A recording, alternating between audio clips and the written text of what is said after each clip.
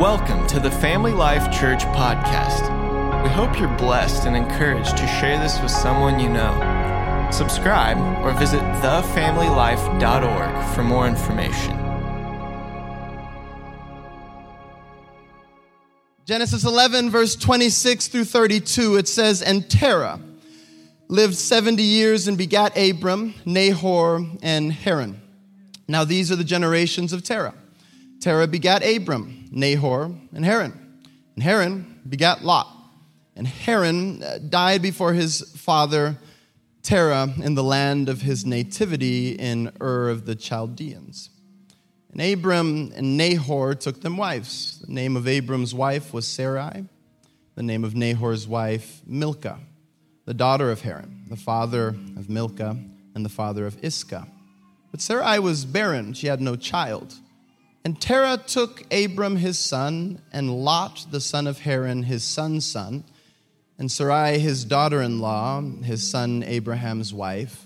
And they went forth with them from Ur of the Chaldees to go into the land of Canaan."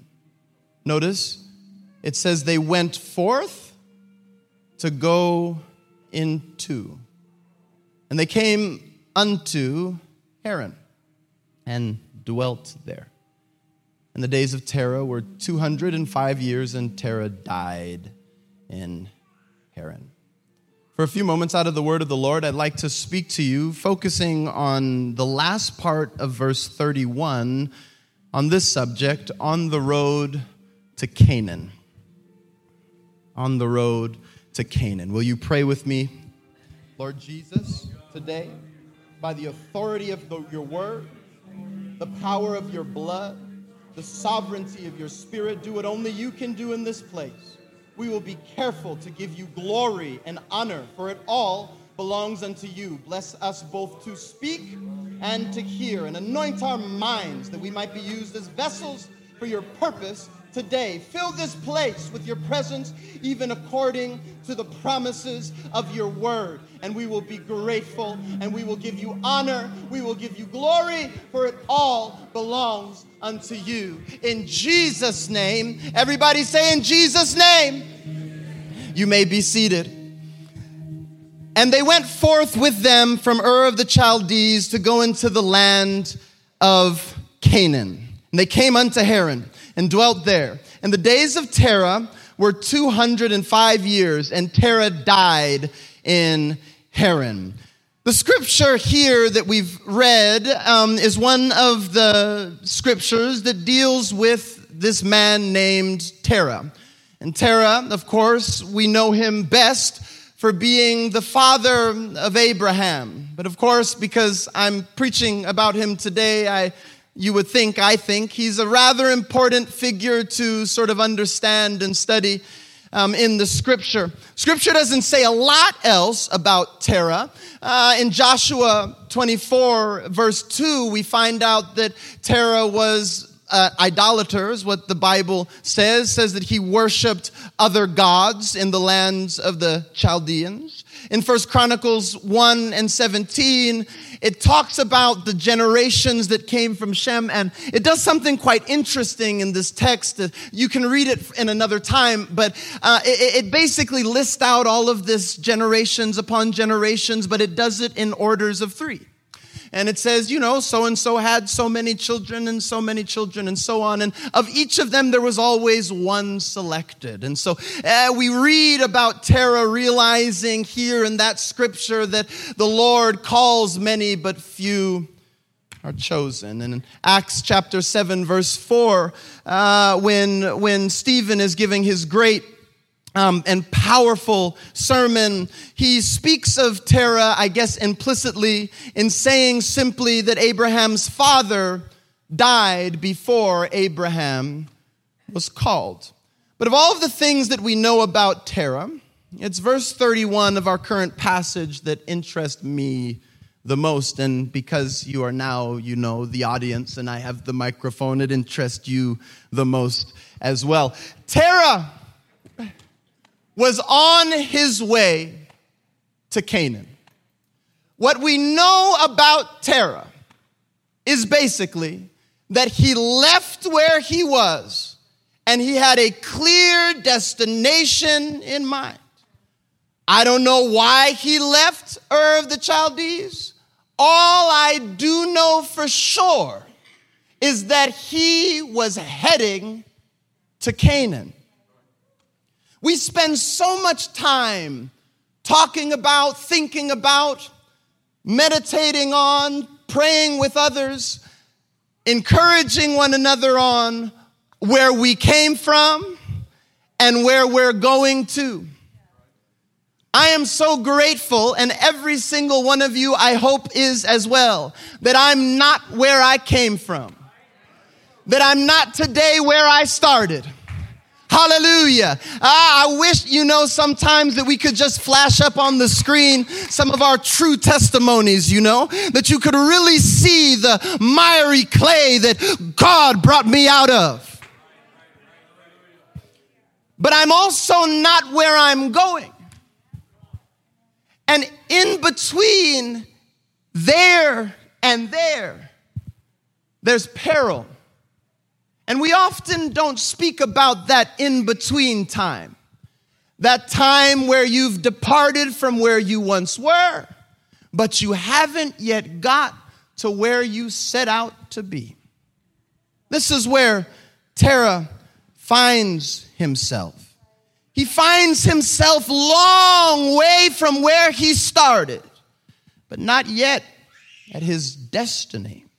He's done a lot of good, but greatness is still on the horizon. It's in the in-between time, though, that so many of us turn back, give up, or just settle before we make it to where we're going. What things might have awaited Terah in Canaan? What new chapters? What new blessings?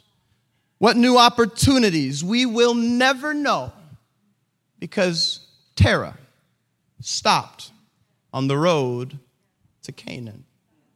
Now, why did Terah stop his journey? Well, the scripture's silent. But maybe, just maybe, he was weighed down by all the stuff he took. Scriptures make it clear.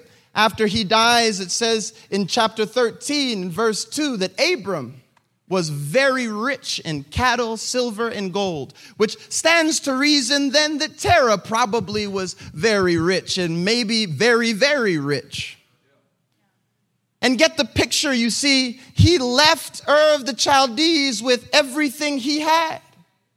And it's very difficult to move with efficacy and efficiency and speed when you got to take care of all of the things around you. We too can get so easily bogged down and burdened by the yokes and the weights of this world. The yokes of this world have a tendency to push down on us. We add and we add and we add and we want and we want and we want and we get more and more and more. But what you find is that in all of your getting, there's a lot of responsibility. And in all of your getting, there's a lot of stress. And in all of your getting, there's a weight that's keeping us from the thing that God has called us to. God, help us not to be so heavenly, so heavily laden with the burdens of this world.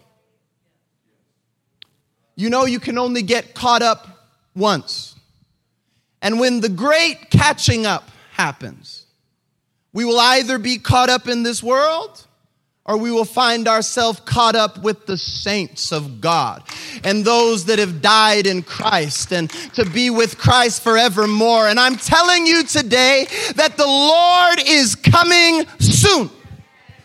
Imminently, any moment now, you could be walking maybe to Kroger, maybe just leaving the service today, and as you take that step, one of your feet is going to catch upon the sky and you will rise up to be with the Lord forevermore. Oh, what a glorious day. Woo! Anybody looking forward to that great catching away? It's going to come as a twinkling of the eye. Hallelujah.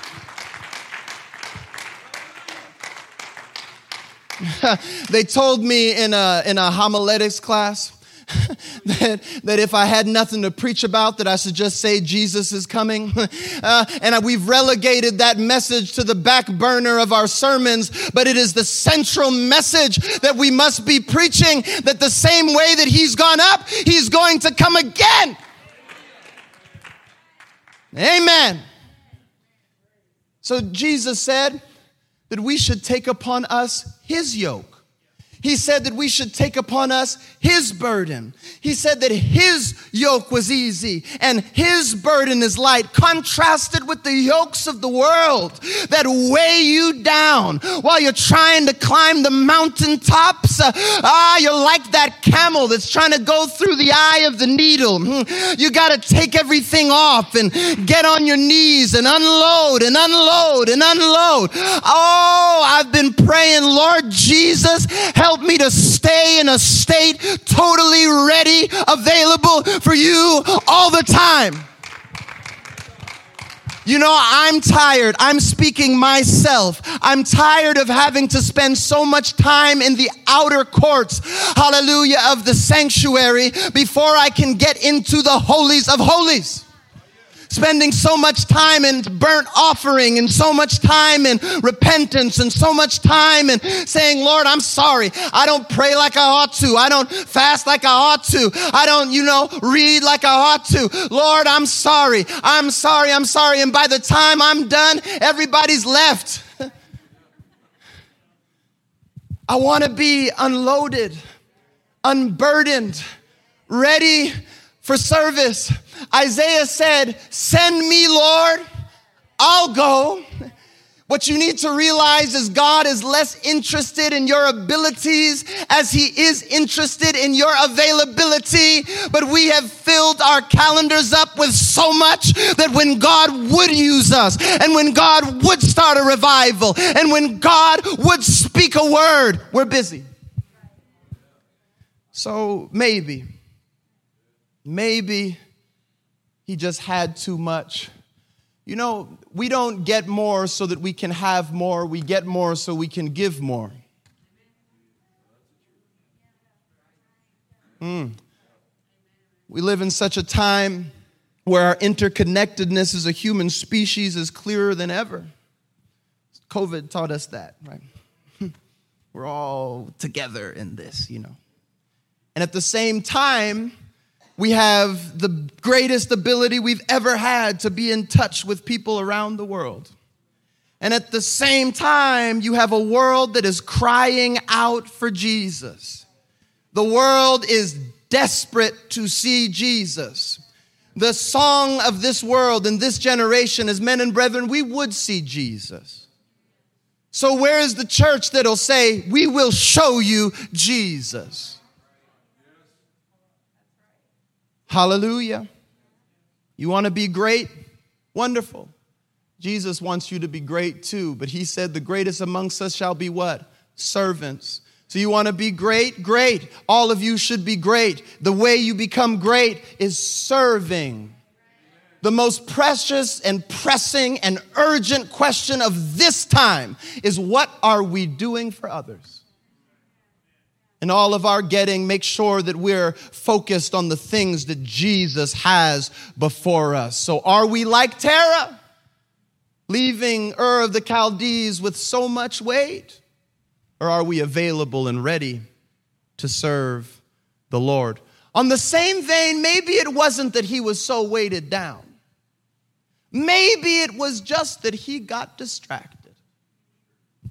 Distractions, even momentarily, can have life-altering effects.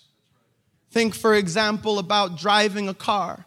A recent study from the Ohio State University found that distracted drivers are 3 times more likely to result in serious harm or injury than any other cause of accident. So the most common cause of distracted driving is what? Our phones.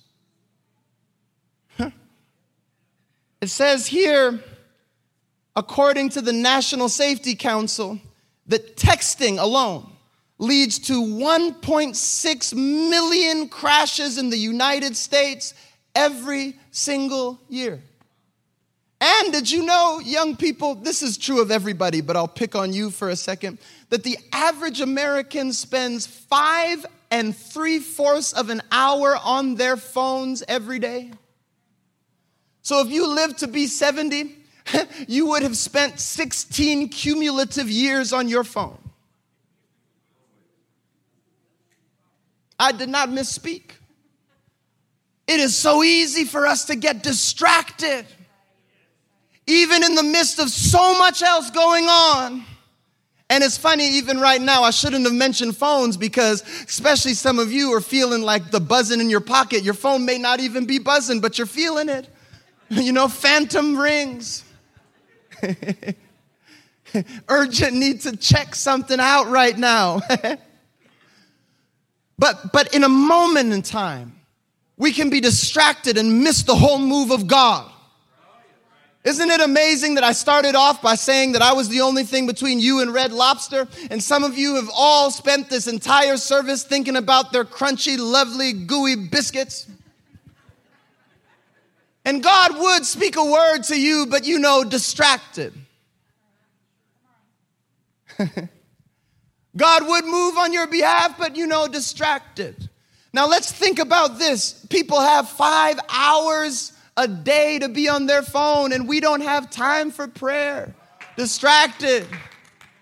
Pastor said we're going to pray for 2 hours. Everybody's like, I can show up for 5 minutes. Distracted. Lord, help us not to be distracted. I stand to remind you, as I did earlier in the message, that Jesus is going to come like a thief in the night. It says the two will be walking, one taken, the other stay behind. Tell the person next to you, say, it's going to be me.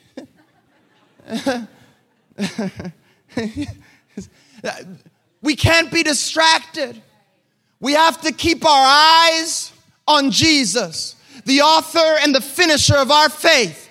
Let me tell you that what he started, he will finish. But he's coming for a church that's looking for his coming. Even so, come. Lord Jesus, the enemy would love to have your attention veer from the one who's called you and chosen you and set you on your path and purpose. But we must not look to the right or to the left, but straight forward toward the calling and the plan of Christ.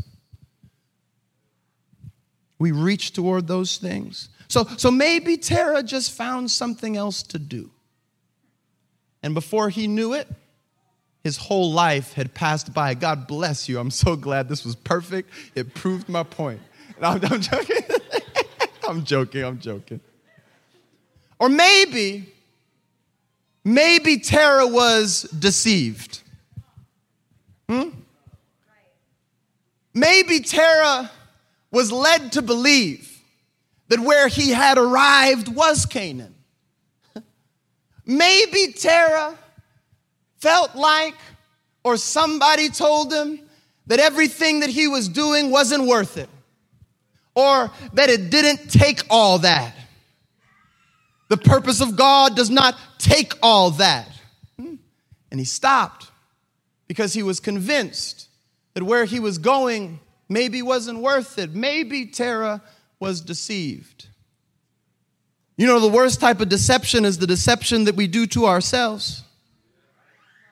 Because what if Terah had arrived in a place called Haran, and he himself, because we do this, he put up a sign, says, "Welcome to Canaan."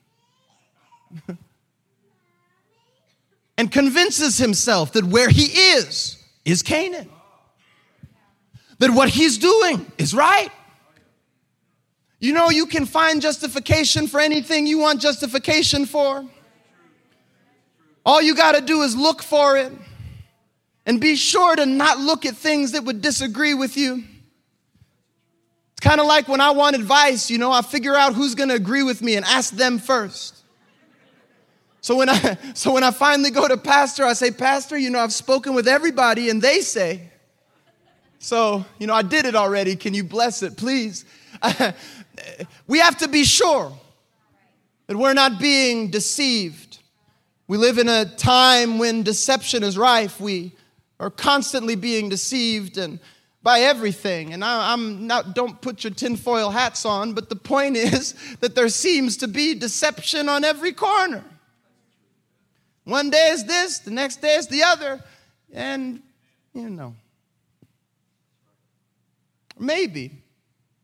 maybe Tara just got discouraged. Isn't it interesting that in the in-between times, you've seen the victory at the end, you've had the victory that lets you leave, but you never saw all of the battles you'd fight in between. Do I have a witness? You didn't see that after you came out of that baptismal tank that there were spiritual battles to fight. You didn't see that the steps you had to take to get to where you're going went through the valley where the shadow of death is. Because had you have seen it, maybe you wouldn't have gone. But I think it's so interesting how frequently we set up camp in the valley of the shadow of death. We find ourselves going through hell, as it were. I say, well, God bless you, don't stay there.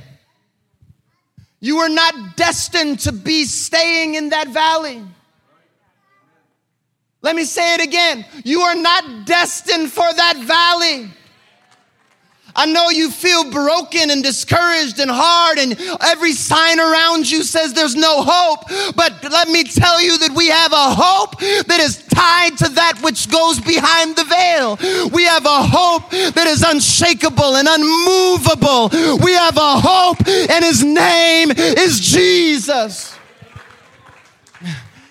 You can't give up now. If you're going through the valley of the shadow of death, what do? Be like David. Keep on walking. I'm here to tell somebody, I know there's someone who needs to hear this, that where you are right now, you must keep going. Hallelujah. You don't have to take 27 steps. Take one little step. Keep moving. Keep pressing. Suddenly you're going to find some momentum. And ultimately you're going to find yourself outside of that valley. Hallelujah. Darkness can't last forever. Hallelujah. I don't know. Today is raining. Could you imagine if we were uncertain that the sun would ever shine again? But it will. I don't know when, but it will. I can guarantee it. And when that sun rises, brand new mercies I'll see. Hallelujah. I hope somebody can understand that your help is on its way. Hallelujah.